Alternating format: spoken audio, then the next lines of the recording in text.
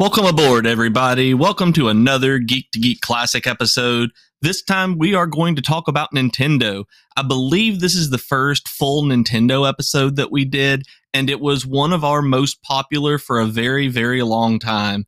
It has one of my favorite pull quotes, which is where the Wii calls me fat, and we discuss things like just our love for the franchises, the hardware, and where we stand. It's interesting to think about this one because it's before the Switch comes out, and I believe it's before the Switch had a name. So we're probably calling it the Switch NX and things like that in it. So it's a fun look back at us. It's a fun look back at Nintendo, where it was about 4 years ago when we're talking about the Wii U. It's just an interesting look all the way around. And it was one of those shows that we did, saw the response to, and realized that we were able to move the podcast in a certain direction from this point. It was really cool, and we hope that you enjoy it.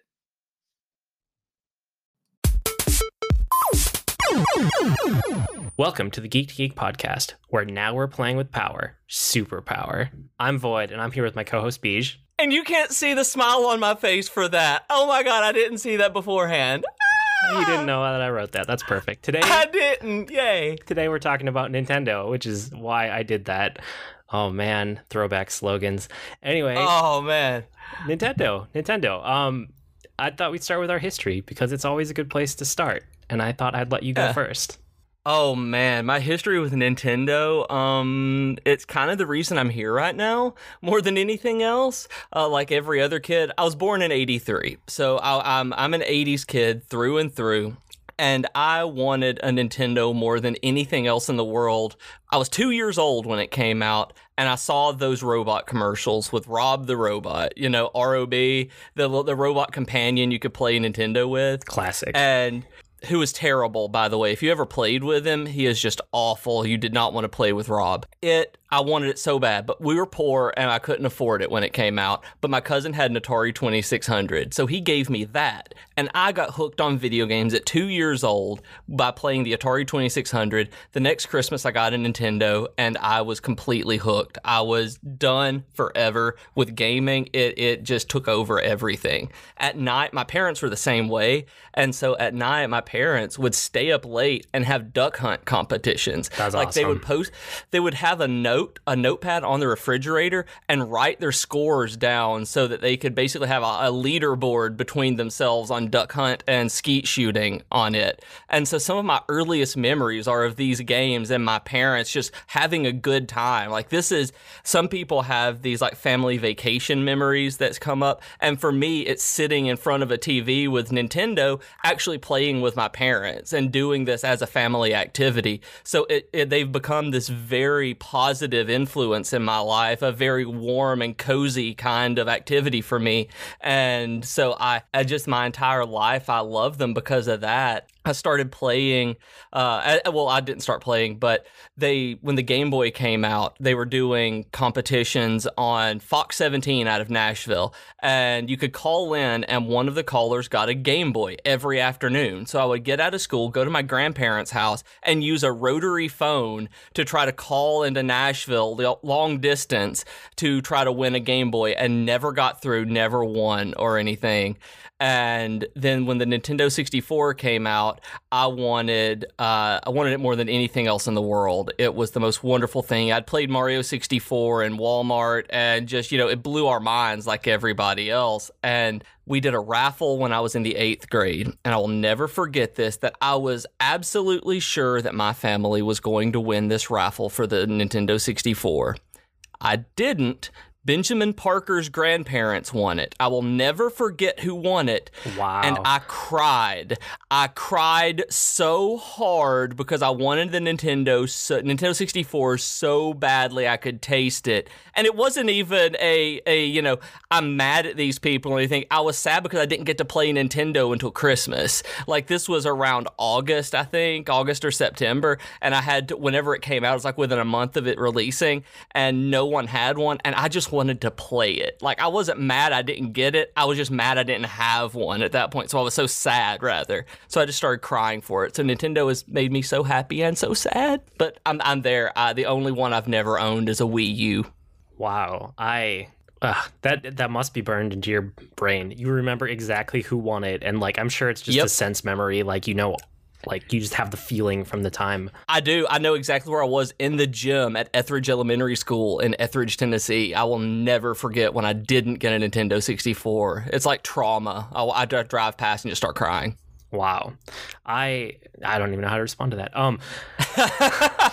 So, well, I mean, I'm a couple years younger than you, but I'm still a child of the 80s. And my earliest memories, like, you know, when you think back and you go, okay, what is like the earliest memory that you have a concrete memory? This is the thing that happened. I actually remember it. And for me, it is playing Super Mario Brothers, the original one, at daycare, at my first daycare provider's house. I had to have been 3 or 4. Like, this is literally my first memory that I can actually still remember as an adult. And that is lovely. Mario has like always had a special place in my heart ever since then. I remember playing all of the NES Mario games. And then when I was a little bit older, one of my uncles had an NES and he was kind of done with it. And he gave it to us. And ever since then, I've owned every single Nintendo console. Like, everyone. Some of the revisions of ones I have not owned, like, you know, there was Game Boy Advanced, and then Game Boy Advance had, like, Micro and SP and, like, these different spin-offs. I haven't owned every single revision of every single hardware, but I've owned every Nintendo hardware. Like, I will, you know, I will buy everyone. I didn't get the like Game Boy Color, I think, because it played all the same games, or maybe it was the Game Boy Pocket that I didn't get. It was a Game Boy Pocket I never got and things like that. But yeah, every major hardware except for the Wii U, I'm the same way. So I mean, I just love Nintendo games. You can only play Nintendo games on Nintendo systems until, well, we'll talk about mobile stuff later, but until very, very recently, that was true. And my strongest Christmas memory ever is from getting my Super Nintendo. And I remember, like, most Christmases just kind of blend together and, you know, they're all like good memories and everything.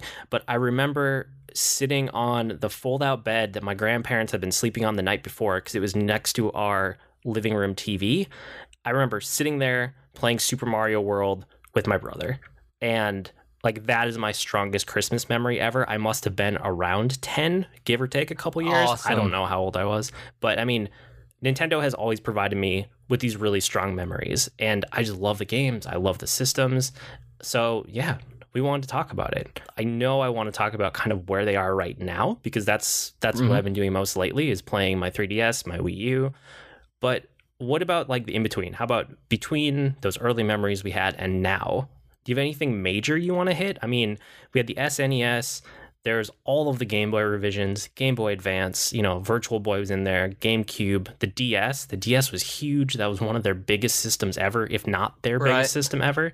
Like, is there anything in there that really sticks out to you? Well, the Game Boy Advance SP is the one that really sticks out to me personally. That is what I consider probably the best handheld that they've ever created, because it did what it did perfectly. There was long battery life. You could finally play it in the dark. It had the best library of games, if you ask me, that it finally went back and they did remasters of all the old Super Nintendo games, all the SNES games, and you could actually fit it in your pocket. You could put the entire thing and carry it with you and not worry about it being so big and clunky, kind of like the DS was, especially the very first Nintendo DS befi they did the DSi and DS Lite. That one had the clamshell design, right? That was the first like Nintendo handheld clamshell design. So it was the Game Boy Advance. It had the SP had the backlight and it had the clamshell. Those were the two major things, right?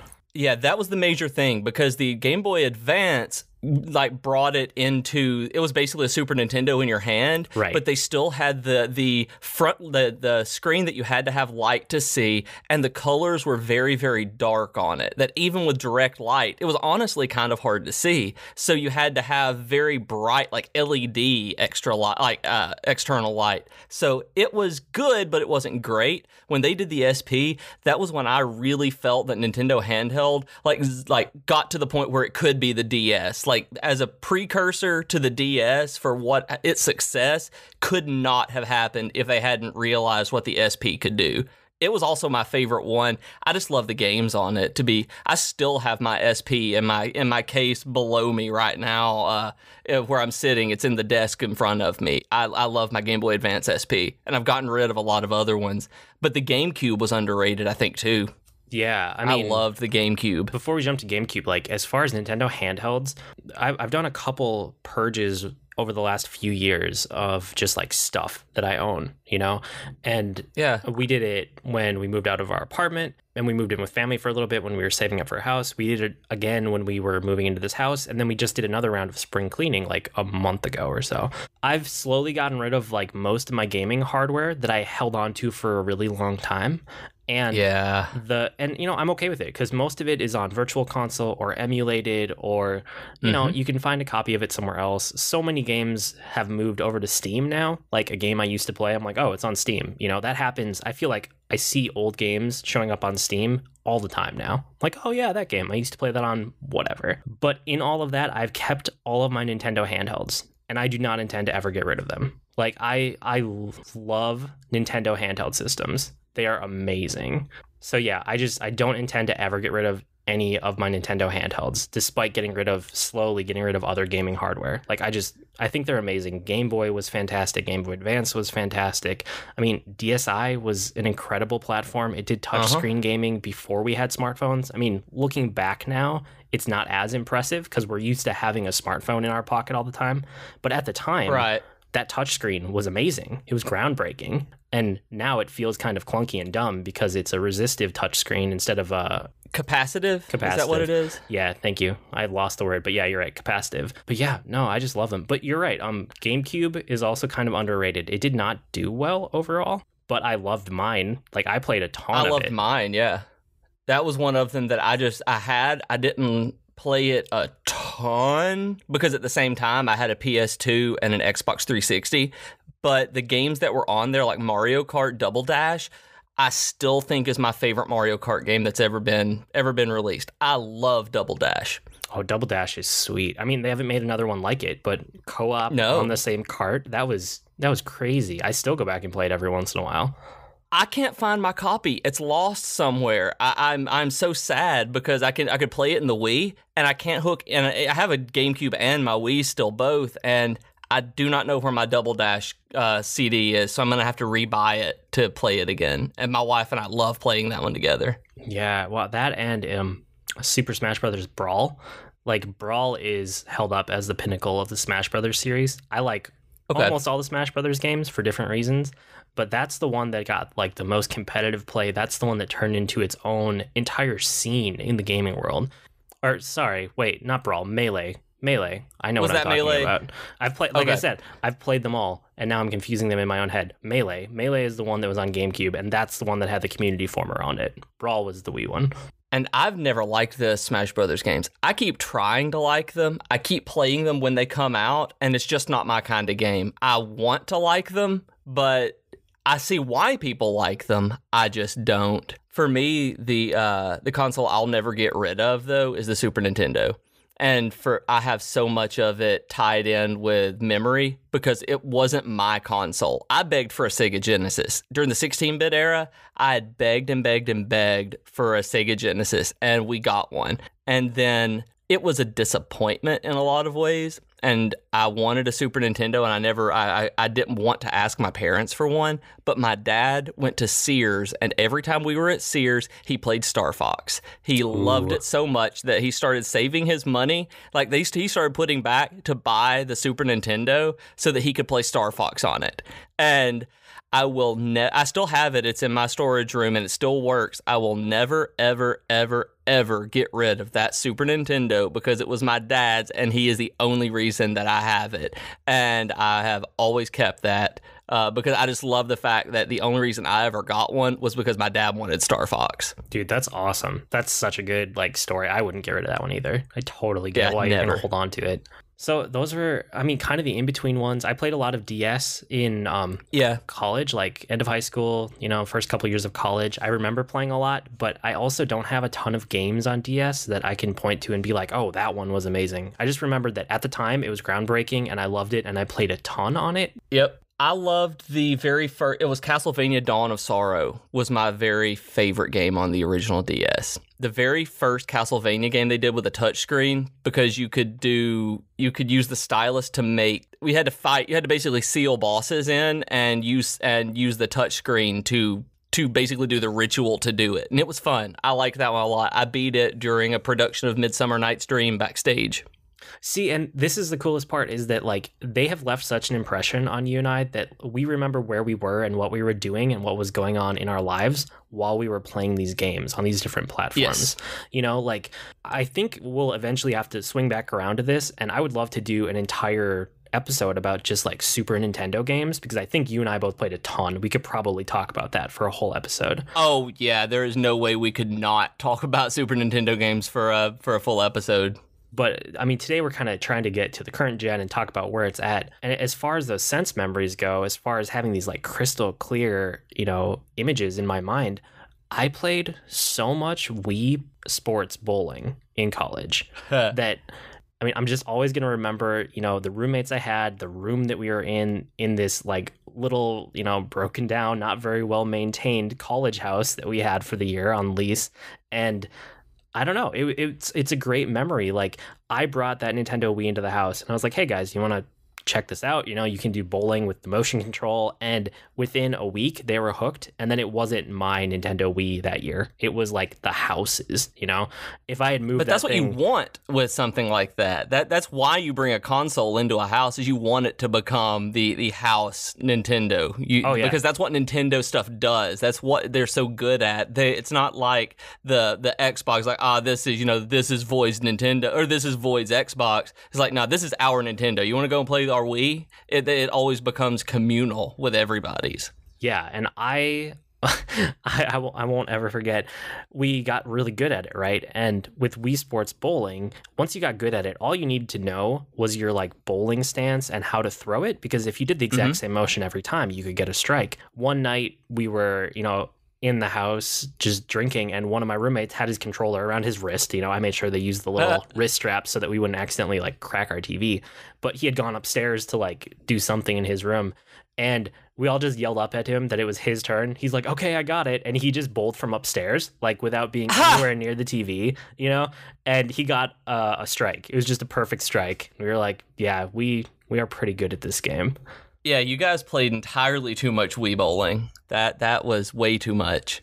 How about you? Did you play the Wii at all? Or what did that one kind of miss you? I loved the Wii. Okay. Oh, I loved the Wii. I loved so much about the Wii that it was my number 2 at that point. I tended, that's not the word. That's not a word. I played so much of the Wii. It wasn't my main console that I had, but it was always secondary. I loved games like Mario Galaxy. I absolutely loved things like, what was it? Mario Sunshine, was that GameCube? That was GameCube.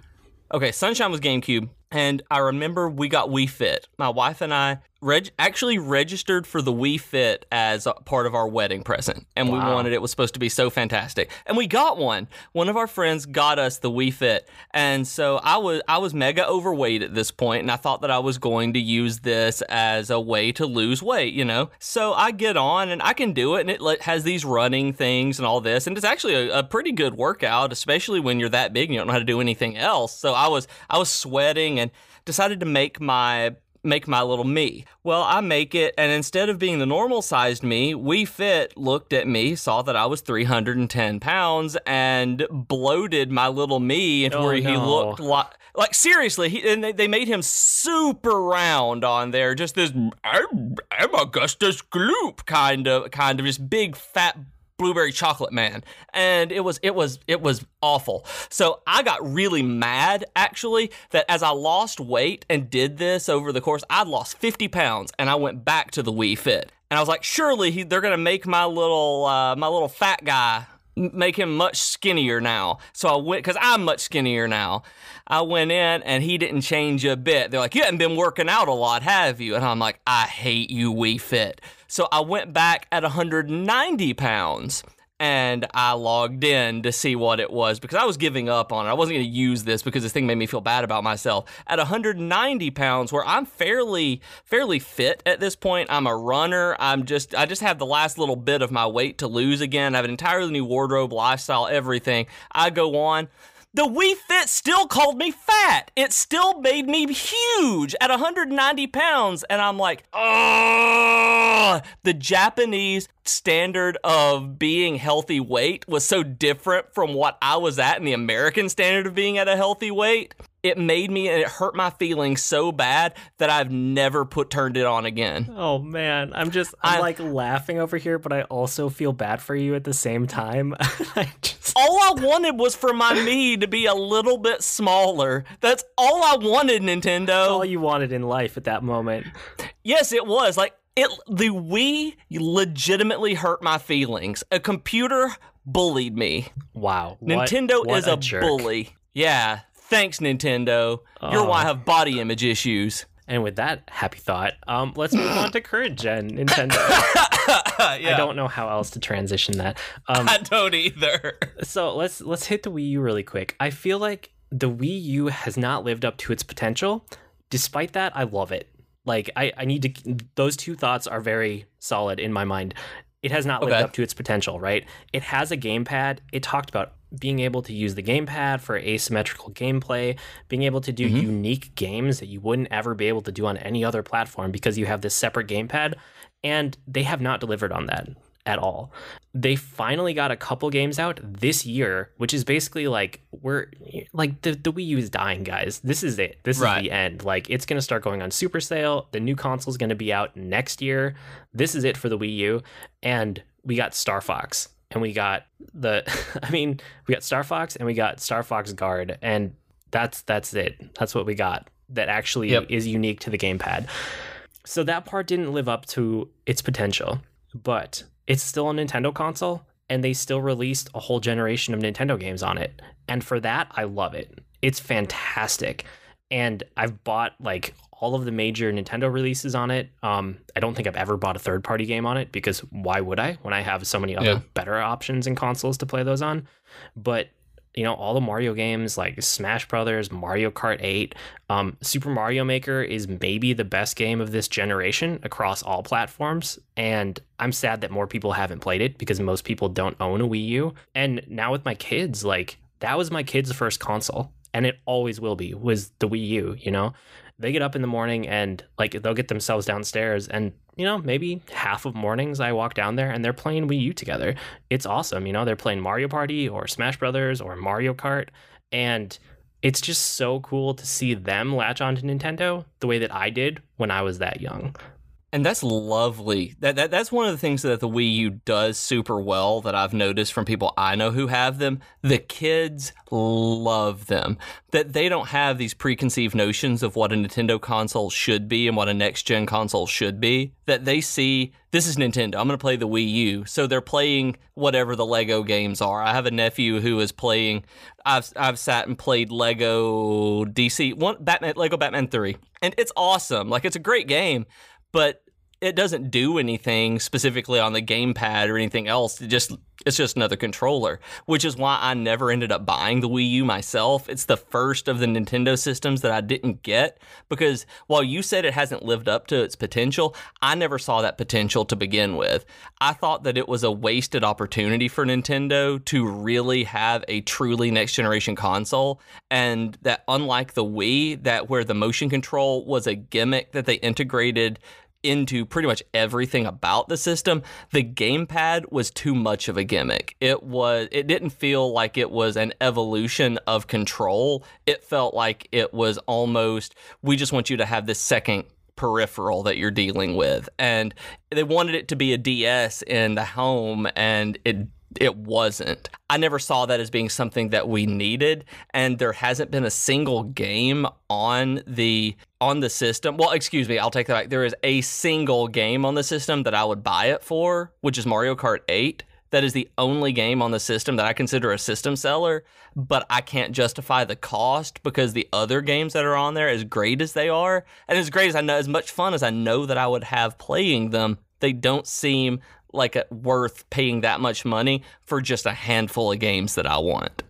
Yeah, and I can see that. I mean, if you look back at the actual timeline for like when it was developed and when it released, it was basically developed right around the time the iPad was coming out, but had not gained popularity yet. So they saw that people were using these other screens. You know, people were starting to use smartphones. People were starting to use tablets, but it hadn't been adopted widely yet. So they go in and go, oh, we're going to make a groundbreaking product. We're going to make a console that has a tablet integrated into it, right? And by the time that product was finished with development, by the time the Wii U came out, all of us basically were using tablets already. We were using second screen experiences, you know? By the time the Wii U came out, like there were PS4 games that had a second screen experience with your iPad or with your phone at the same time you're playing the game. So they can do exactly what Nintendo was saying. Oh, we're the only ones we can do it. Right. Okay. It seems like they just missed the mark with the timing. If this system had come out like, I don't know, 2 years earlier, it might have been groundbreaking, but it missed its window. That's true. Like you said, your kids love it. That it's their first Nintendo system, and you can't. And I've seen that. Like I said, I've seen that too. So at the very least, it's a win for them. Oh yeah, I do not regret buying it at all. I mean, I love it. I've totally got my money's worth. I've loved the games I've played on it, like all the latest iteration of all the Mario games. They're just as good as ever. You know, the platformers, the 3D platformers, 2D platformers. You know, Mario Kart 8. Mario Party, like everything that you know and love from Nintendo games, it's here on this platform. But I do know why people have not picked it up, because it didn't live up to that potential of the gamepad. At the same time, it is my kid's first gaming system, and I'm always going to love it for that. Like, no matter what, you know, they have such a good time with it, and being able to like sit down and play games with my kids is just amazing.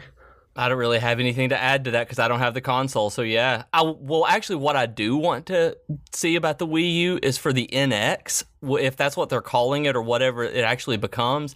I hope that there is a Wii U emulator or backwards compatibility, because I want a Nintendo system to play some of these games, and I don't want to be locked into buying a super bargain Wii U to keep up with them, that I want to be able to play them in the future at some point. And I'm really hoping that that's a system seller to me, if the NX allows me to play Wii U games in some capacity.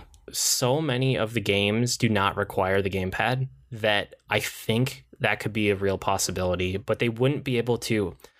Okay, the thing is, like, they've started to build out their virtual console service. And if you don't know what that is, I mean, I think you do because you have a 2DS, but other people listening who might not know what it is, the virtual console is basically like a Nintendo branded, like, they made it, they perfected it. It's their own emulator for their own systems, and it integrates perfectly with whatever system you're playing it on. So on the Wii U, you can play Super Nintendo games, you can play N64 games if they have released that game. And that's kind of the key, is because Nintendo is so perfectionist that they haven't released that many games on Virtual Console, even though the ones they have are like perfect ports. Like, I mean, if you've ever tried to emulate on PC and then you turn around and you go play a Virtual Console game, you're just going to be blown away by how like perfect their emulator is.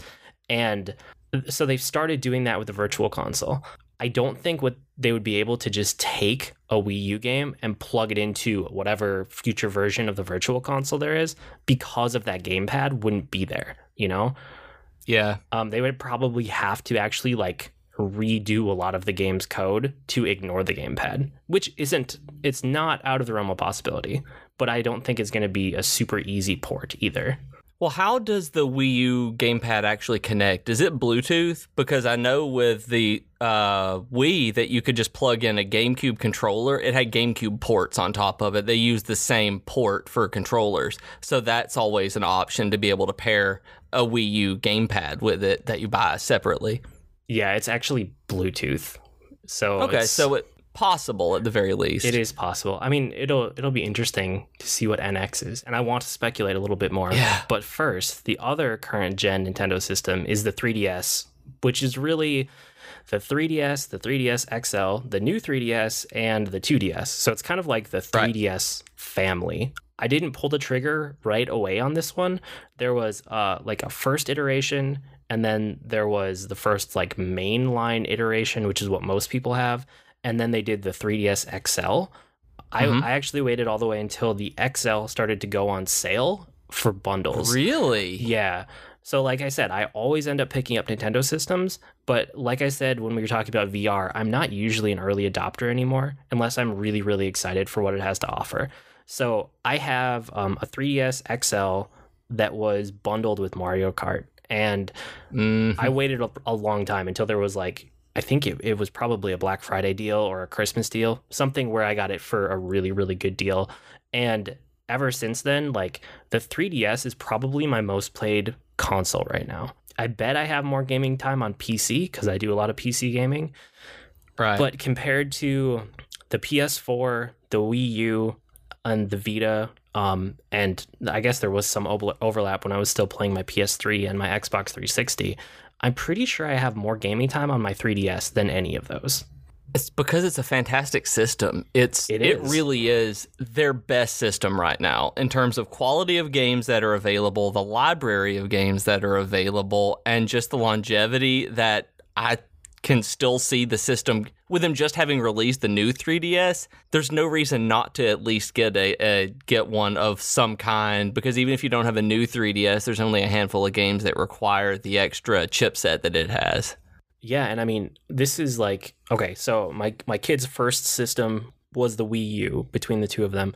And then when my daughter saw I was playing with my 3DS all the time, she was like, "Can I have one of those?" And I said, "I don't know. You know, it's breakable. It has the 3D thing, and you're not supposed to let the kids use the 3D because it might potentially hurt their eyes or something. And, you know, it has the clamshell design. I'm like, this is super breakable for a kid." And right around the time when she started asking about it, they released the 2DS, which is made of all plastic. It doesn't have a hinge on it. It's a lot cheaper. It doesn't have the 3D in it. Like, they basically finally made a model for kids with the 3DS infrastructure, or architecture, I should say. Right. And right around the time she turned 4, we got her a 2DS. And, you know, I hesitated at first because I didn't know if I wanted them to have access to video games all the time. And this is something my wife and I went back and forth on for a while, was what do you do with screen time, right? Because so many parents are like, oh my God, my kid can't have screen time. They can have 1 hour of screen time a day forever. And we decided once we started realizing that our kids were using like our phones and our iPads a lot, we weren't going to restrict technology. We live in a technological world. They need to learn how to prioritize life and to have technology around all the time. And this is a discussion that we could talk about this for a whole hour too. But basically, if you let them have full access to the technology, just like you would let them have full access to their shelf of toys, they just start to treat that as another thing they can do instead of putting it on a pedestal and making it, oh, whoa, I always want that because it's the special treat. Okay. So like about a month after we let them just have full access to the iPads, it became just another toy. It became just another activity, you know? And that's why I said when I come down in the morning and I see them, you know, hanging out in the morning, you know, about 50% of the time they might be playing the Wii U. The other 50% of the time, you know, they're just playing together with their toys. Like, they make their own decisions and they do a variety of things, you know?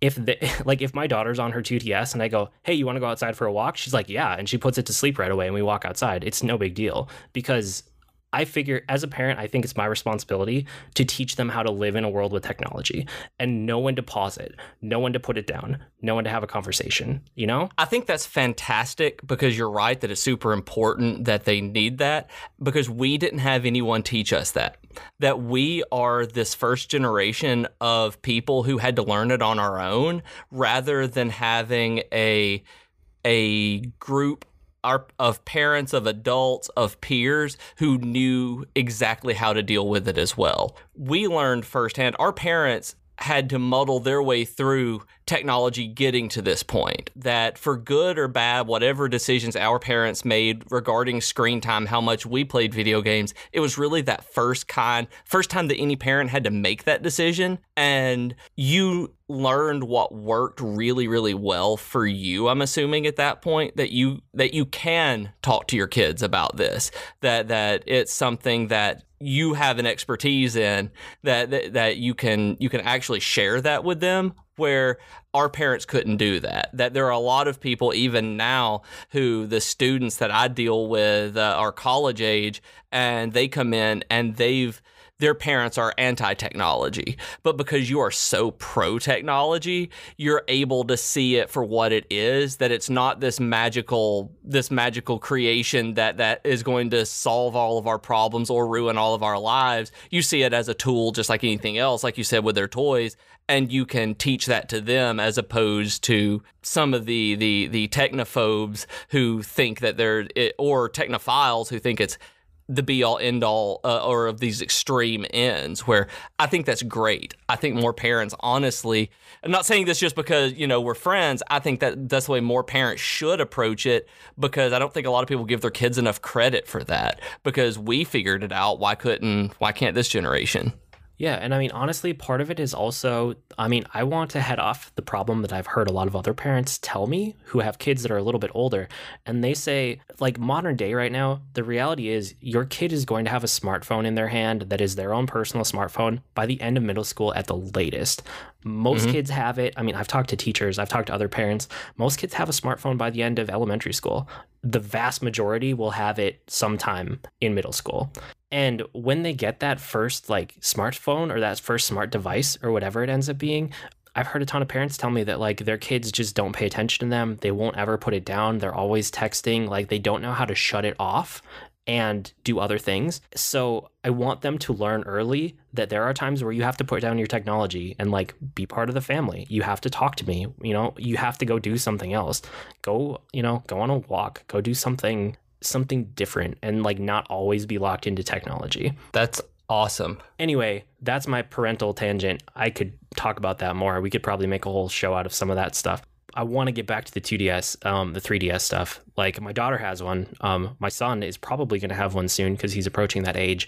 And I love playing games with them on it. My daughter and I will play Mario Kart 7, or we'll play Super Smash Brothers. There's a couple other games too. But one of the coolest things about her getting it is watching how much effort she will put into beating a game. And I remember I had kind of forgotten this as an adult who's very versed in video games. I can sit down and I can plow through a game super fast because I have, almost 30 years of experience with video games. Yep. But I remember as a kid, games lasted a lot longer. And now that I see her, this week she beat Luigi's Mansion Dark Moon. She has been working on that for 6 months. And to see a 5-year-old devote her time and energy and keep coming back despite being frustrated, despite failing over and over and over, because that's what it is. Every time you lose is a failure, right? Right, yeah. I want her to learn you have to keep working at it. To accomplish a goal, you have to keep getting back to it. If you're frustrated, put it down for the day or go do some research. She has learned how to research things on the internet and on YouTube because she's been playing Luigi's Mansion Dark Moon. And really? Yeah. It has expanded to all of these areas of life that I didn't realize it was going to get into. She wants to watch a video for how to beat a boss because she can't do it and she's frustrated and she's looking for a solution. So I'm watching her learn problem solving and researching skills and perseverance and dedication, all because she's playing video games. These were all things I suspected from being someone who plays video games, but I didn't really know from this side, from the parental side, until I could watch her do it over the last couple years here. That is amazing. I'm just in awe that she's able to go find the videos and watch boss kill videos and apply those strategies to what she's doing. That's fantastic. Yeah, it's super cool to watch. So, the 2DS is a really cool system for kids. I love my 3DS. I listed a ton of games here, and now I don't even know if I want to try to get into any of them because we're getting close to our time. But like, and I have a 2DS, and it was actually my wife's 30th birthday present. That's what she wanted for her 30th birthday. And so I say I have it, but it's actually my wife's. We basically share one. It's hers, and I love the thing she got it because she wanted Lego games and various things like that she could play, and superhero games and Scribblenauts. And those are the kinds of games that she likes. So the 2DS was absolutely perfect. It wasn't absurdly expensive. It didn't, like you said, it wasn't terribly breakable. So we weren't afraid that we were making an investment in something that honestly, we're kind of like kids in that we're going to break stuff, both of us. So having something that was sturdy enough that we know is going to last was a big deal because we don't treat every last thing in the world like it's made out of glass. And it's great. The 2DS is a magnificent system that I actually like holding it better than I do the 3DS. I haven't played a lot with the 3DSL, but I like holding it because it doesn't make my hands hurt. And I have very small hands. I have kid-size hands, and it's sad, but my hands are very tiny. I wear a women's small and gloves to give you an idea of that. So my hands are perfectly sized for the 2DS as well. So I really like it, where a lot of the 3DS XL and stuff is hard for me to hold sometimes. Yeah, I like the form factor of the XL a lot. The 3DS XL ended up being like the perfect console for me because I think I would have gotten frustrated at the one that was right before that, like the normal size. It was a little bit too small, but I really like the one that I have. And like I've played so many games on it. I mean, I have the whole list here, but like every Mario, all of the Mario games that are out there, the 2D and 3D platformers, the Mario Kart, the Mario Party, there's stuff like Luigi's Mansion, Dark Moon. There's all the Nintendo regulars around the system. There's Smash Brothers. There's a Star Fox on the system. There's Pokemon, which, Pokemon could be a whole podcast too. There's Bravely Default, which is an exclusive to the system, and it's probably one of the best JRPGs I've played in the last 10 years. It's really, really good. I'm eventually going to get into that one. I have a friend who's offered to let me borrow it, and I just haven't borrowed it because I haven't taken the time to set aside the time in order to play it yet. But I want to play because I keep hearing such wonderful things. Yeah, and then, I mean, the other Nintendo staples like Animal Crossing has 2 games on there. Kirby. There's things like all of these indie games that have come out on the system, like SteamWorld Dig, SteamWorld Heist. I know I talked about Pocket Card Jockey the other week that I've been playing a lot of that. Like that's a little $6 indie game, and it's really good, and it's only on 3DS. And Shovel Knight. Oh man, Shovel Knight is well, it's one of the best 2D platformers that I've played since Super Nintendo era. I mean, it basically is a Nintendo or Super Nintendo era platformer, but brought up to modern standards. It just blew me away when I played Shovel Knight. And like all of these are on 3DS.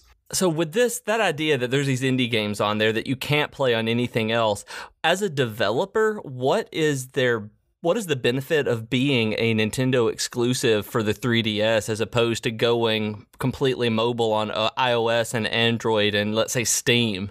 Like, is it a better environment for them to develop in? Because I can't imagine that there's much of a profit that you're going to be make just from being on the 3DS. So a lot of these have since come out on other systems, not all of them, but a couple of them. Like Shovel Knight, you can get that a bunch of places now. Besides that, I mean, benefits you get are buttons, which sounds kind of dumb, but if you think about it, like if you're releasing a mobile game, you can't assume your player has a controller, True. I mean, otherwise you could release it on console and they have buttons, but then you're tied to them sitting down in their living room playing it. And if you release it on PC, they might have an Xbox 360 controller hooked up to their PC, because a lot of people do now. But, your control scheme is different. So I don't know, because I'm not a professional game developer. But from what I've heard, because I listen to a lot of news and a lot of interviews, I think one of the key things is being able to have a mobile platform that has buttons. It's as simple as that. I never would have thought about that. That's how disconnected I am from that. I never would have thought about buttons being a big deal, but you're absolutely right. So 3DS, probably one of my favorite consoles ever. Coming up around the corner is the NX, though. And I know we're getting closer to our time, but I just kind of wanted to speculate a little. I mean, we don't know what the NX is yet, but we do know that it's coming out next year. We know that it has one official game announced for it, the new Zelda, which was going to be the Zelda that was supposed to come out a couple years ago for the Wii U. And it's now getting 2 versions of the game. One of them is going to be on Wii U, one of them is going to be on NX. So I don't know why you would buy the Wii U version if you're going to buy the NX anyway, but it tells us that it must be similar enough that the game can be played on both. You know, the other main speculation that has been going around ever since they first announced the NX is that it might be a hybrid console. They might be trying to do something where instead of having a 3DS library and a Wii U library, you have the NX, and part of that is like some kind of docking station that you come home and you throw your handheld into and you play the games in HD at home, and then you just pick it up when you go out and throw it in your bag and you have your entire system on the go. And I think that one sounds really interesting. That would be awesome, because that was what actually made me like the idea of the PlayStation Vita that never got off the ground, really. That the idea of the being able to continue your game wherever you are, that it's a great idea that didn't go anywhere, because that was how the Vita was initially advertised. And again, the potential that didn't get lived up to. Right. And all of that is speculation. Like, I would love to see Nintendo's take on some kind of console/handheld hybrid. I think that could be really cool. And I bet if anybody can do it, it would be Nintendo, because they're the ones that take the gimmicks and make them work most of the time. Forget about the Wii U gamepad, because we're not going to talk about that again. And Virtual Boy. We don't talk about Virtual Boy. Oh, okay. Nintendo has made some gimmicks work, I should say. So I think compared to the other major platform holders, if anybody could make that model work, some kind of hybrid, it would have to be Nintendo. That's very true. So sadly, we won't find out about that at E3, because they said they're not going to announce anything about it at E3. They're just going to show off Zelda. But I mean, it's coming out March next year. They did say that in an investor briefing. They haven't even officially announced the system, but we know it will be out by March of 2012. By March of 2017. I know time. Don't worry about it. You do. You understand years real good. So then the other thing that's really cool with Nintendo is they're moving to mobile. Like they're starting to finally create games for mobile. They're catching up with the times. And they have some properties that are going to be really, really good fit for mobile. The first game, which if you want to even call it a game, is Miitomo. It was more to just kind of get a game out there and integrate it with their new infrastructure. So they have like the new My Nintendo account system and their new reward system. And Miitomo is kind of like a really bad social media platform, but I played it for about a week and then I was just so done with it that I haven't touched it. Yeah, I never even bothered because I kind of heard the same thing. And by the time I decided to go download it, I was like, I'll get this eventually whenever the other games start showing up. For me, the most exciting part are the real games that have been announced. And yes, when I heard that Nintendo was coming to mobile, before I knew anything about which games would show up, I thought, okay, the best things that they could make a mobile version for would be a new Fire Emblem game, a new Animal Crossing, and Pokemon. And the most recent announcements that we've gotten as of right now are that 2 of the games coming in the fall are a mobile version of Fire Emblem and a mobile version of Animal Crossing. And that makes me super happy. I love Fire Emblem. It's going to be so wonderful to have a Fire Emblem game because I love them. I love turn-based strategy, and to have that there on just in my phone to be able to pick up is going to be lovely, because a lot of the turn-based strategy games that you can get on mobile are really hit or miss. Yeah. And I mean, Animal Crossing too. I think like Animal Crossing, when a new one comes out, I've only picked up 2 or 3 Animal Crossings ever. Like I haven't played them all. I'm not huge into that series, but when I do play them, I pick them up, I play them every day for about a week, maybe 2 weeks. And then just the fact that I have to pick up a separate console and like go into the game, which is so easy, but it makes it like, I don't want to have to do that every day, you know? Right. Whereas if it's on my phone and I hit the home button and then I tap on an app icon, like I'm much more likely to play Animal Crossing for a lot longer. And then with Pokemon, I mean, there's going to be Pokemon Go, where it's not a traditional Pokemon game, but there's at least going to be a Pokemon property where you use the augmented reality that's been developed by Niantic, I believe, the same people who did Ingress. I started the sentence. Yeah, Ingress. Thank you. Yep. And so the Pokemon Go is what I'm looking forward to. I really look forward to being out and actually hunting Pokemon in the world. I am cautiously optimistic about Pokemon Go. I think it could be really interesting, or it could fail horribly. We will see. But I really hope that they make an actual Pokemon game, like just a normal Pokemon game on mobile. Because if they're not, they're leaving so much money on the table. I mean, think about all the people who go crazy for Pokemon. If they can have that on their smartphone, like, do you have any idea how many people will play that game? It will probably be the biggest game ever. And look at all the like Pocket Monster kind of mini monster games that are on the App Store already, that they're everywhere because people want it so badly. Yeah. Okay. Well, we will keep our eyes on that one, and hopefully they will make a Pokemon game. Nintendo's awesome. We're going to have to talk more about this. We'll have to do a deep dive into some of these games. We'll have to do a deep dive into Super Nintendo for sure as a platform, because I know we both love it. But for now, we should hit Weekly Geekery. So if you don't know, our Weekly Geekery is where we share what we've been geeking out about this week, off topic from our main topic. For me, I just wanted to mention really quickly, there's a documentary I watched called The Barkley Marathon about like the most insane marathon ever. It's an ultra that has like 5 laps through the Tennessee countryside, and it's unmarked, and it's like a navigation challenge / marathon. It's kind of insane. But within 10 minutes of starting the documentary on Netflix, I was hooked. I don't have a whole lot else to say about it besides, if you like documentaries, or if you are a runner, or if you just like crazy things, go on Netflix and check out the Barkley Marathons. Besides that, I've just been playing Overwatch, which I think is what you've been doing too. Yeah, pretty much. And I can vouch for the Barkley Marathons. It's a fantastic documentary. I kind of scour Netflix for running and sports documentaries like that, and running and food documentaries, I should say. And the Barkley Marathons is right up there with one called Desert Runners. That it's about people who are doing the Marathon of the Sands, I believe, in the Sahara Desert, where you're watching people run 50 to 100 miles in the desert. But it's great too. So look up Desert Runners as well if you're interested in the same kind of thing.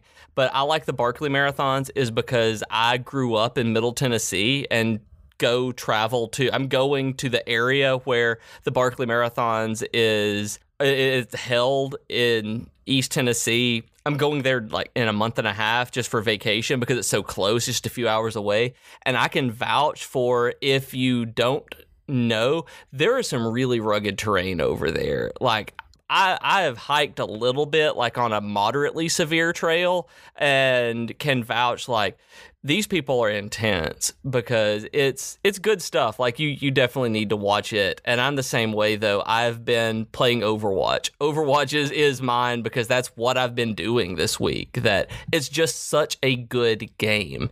It's in release. There are a few things that I fully expect to be nerfed, and despite the delay of the ranked competitive play that they announced yesterday or today, I can't remember, it's a magnificent creation that probably be playing more of it tonight as well. It's just so good. I can already tell it's going to become, if not already is, one of my evergreen games. And I said this in our Overwatch episode. Like, at this point, I'm never going to boot up Team Fortress 2 again because I can play this and it's so much better. And it's in the same vein, it's the same type of shooter. It's a team-based, team objective shooter. I'm starting to learn that the game is about hero switching. It's not about finding one hero and being really good with that one hero and sticking with it. The game is about switching to whatever hero makes sense in the current environment, or if you're trying to push it past a point, or you're trying to capture something you can't quite get to, or if their team composition is just really good against yours and you need to switch it up mid-game. I saw someone mention that you should treat it as if in another game, the way you would switch a weapon. You switch weapons all the time to meet the context of where you are in that current game. Think of switching weapons in other games as switching heroes in Overwatch. Don't be afraid to switch mid-game multiple times. And ever since I started doing that, I started finding a lot more success with it. And along that same line, I saw something that mentioned that the number one problem with new players is that they hold off on switching until they get rid of their ultimate, that they're either saving up for an ultimate they think may make a difference, or they are like at 90% and want to run through and use their ultimate before they switch. And don't do it. That even if you are at 97% and you need Winston and you have a 97% Widowmaker ultimate, switch. it is going to be better. And once I did that, once I got through the ultimate saving, I started seeing a lot more success as well. That it makes a big difference. The hero makes way more of a difference in the game than the actual abilities do, and the ultimate abilities. I also was kind of surprised how, like, I watched the video shorts before I played the game because, you know, that was the hype leading up to it. And I know we talked about those and how they were really cool, but I didn't really buy into the world. And once I started playing and I realized how much I like this game and I'm going to be playing this for a long time, I'm sure I'm not going to be playing it as much as I am right now after a few weeks, but it's going to stay like in my gaming rotation for years. And I can already tell that. Once I realized that, I went back and I rewatched all the shorts, and then I read all the comics, and then I looked at all of the fan sites, and I found out like the Overwatch timeline of all of the lore. And I'm so interested in learning more about this world now.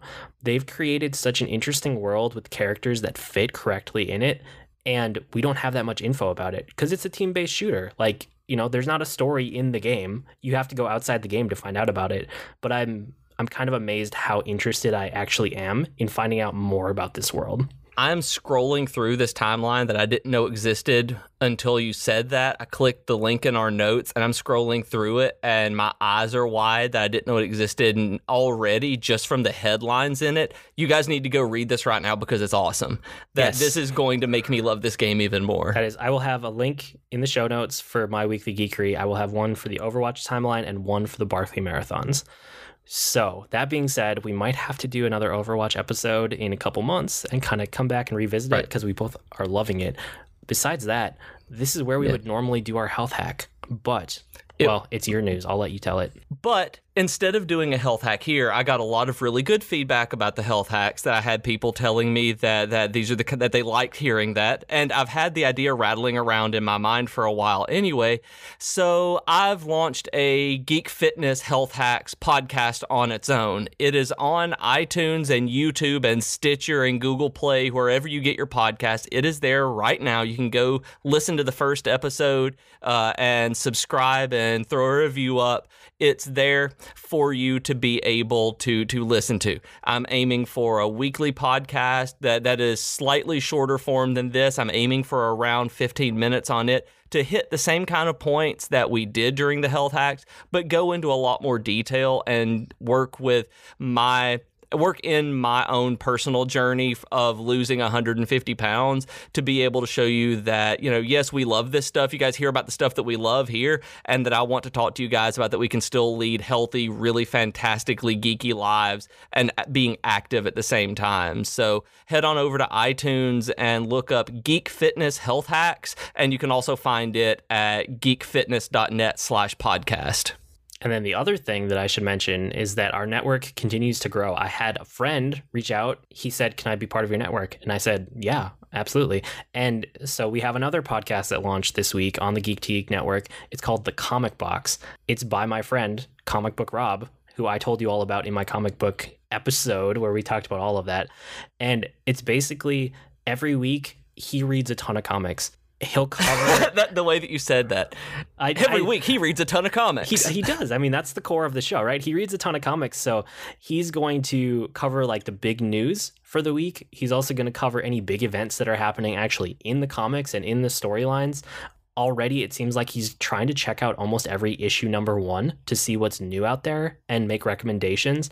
And like, there's one episode out right now. By the time you listen to this, it'll probably be close to having 2 episodes of the Comic Box out. I just love hearing his opinion on it, especially because he gives enough context that somebody like me, who I have a passing interest in comics, which I've talked about, but I do not follow tons of comics and I'm not in the nitty gritty. He explains enough that makes me actually go out and look up a little bit more information about these comics. Like, maybe that is something I want to give a shot, which is really cool. So the Comic Box is the newest. Well, I guess actually you guys are both the newest at the same time. Health Hacks and the Comic Box are the newest podcasts on the Geek to Geek network. There will be links in the show notes if you guys want to click through to those. Otherwise, they've been submitted to every major service. You can search for Health Hacks, search for the Comic Box. You'll find us. Subscribe, rate, review, all that stuff. Help us get off the ground with those. Besides that, you can always write to us with comments, suggestions, or feedback. Our email address, as always, is geek2geekcast@gmail.com, or reach us on Twitter @geek2geekcast. I blog almost daily at agreenmushroom.com, and you can find me at grnmushroom, that's green mushroom without the E's, on Twitter. I also run the Video Game News Now podcast, which is the other podcast on our network. If you want really quick top-line headline news for video games, almost all my episodes are under 5 minutes. Most of them are like 3 minutes. So if you want video game news headlines of the day, search for Video Game News Now. I do that one every weekday so far. And I'm on Twitter as @ProfessorBeej. That's BEEJ with 2 E's. And I host the Geek Fitness Health Hacks podcast now. You can find it in all your normal podcast places, iTunes, Stitcher, Google Play, YouTube, and as well as at geekfitness.net/podcast. So head on over, listen to that, and get geeky. Oh, that was awful. That was perfect. We've been Void and Beej with your Geek to Geek podcast. That'll do it for this week. See you next week, geeks.